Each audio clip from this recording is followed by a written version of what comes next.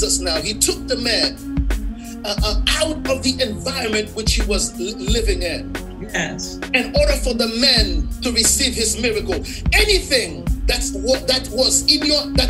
your environment, yes, that was influencing your life. Yes. You need to get away from that environment. Amen. Amen. For you to receive your miracle. Amen. Took the man outside of that environment. Yes, sir. Out of his environment, so the man could receive his miracle. Amen. Yes, go ahead, sir. There are times God will require you to do things that does not make sense. Yes, sir. That's right. Amen. You don't have to understand when a prophet gives you instructions. Do it anyway. Amen.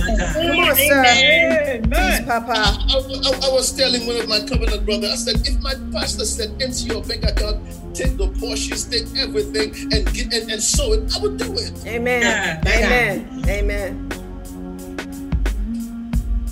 Because I believe in that grace. Yes. Amen. That man did not argue with Jesus. Yes. He did exactly what Jesus told him to do. Yes. Because there are some people in your environment that was very influential.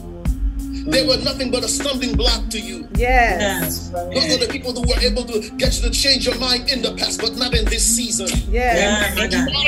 God is releasing a new anointing on your life. Amen. He's elevating you. He's taking you to a new dimension.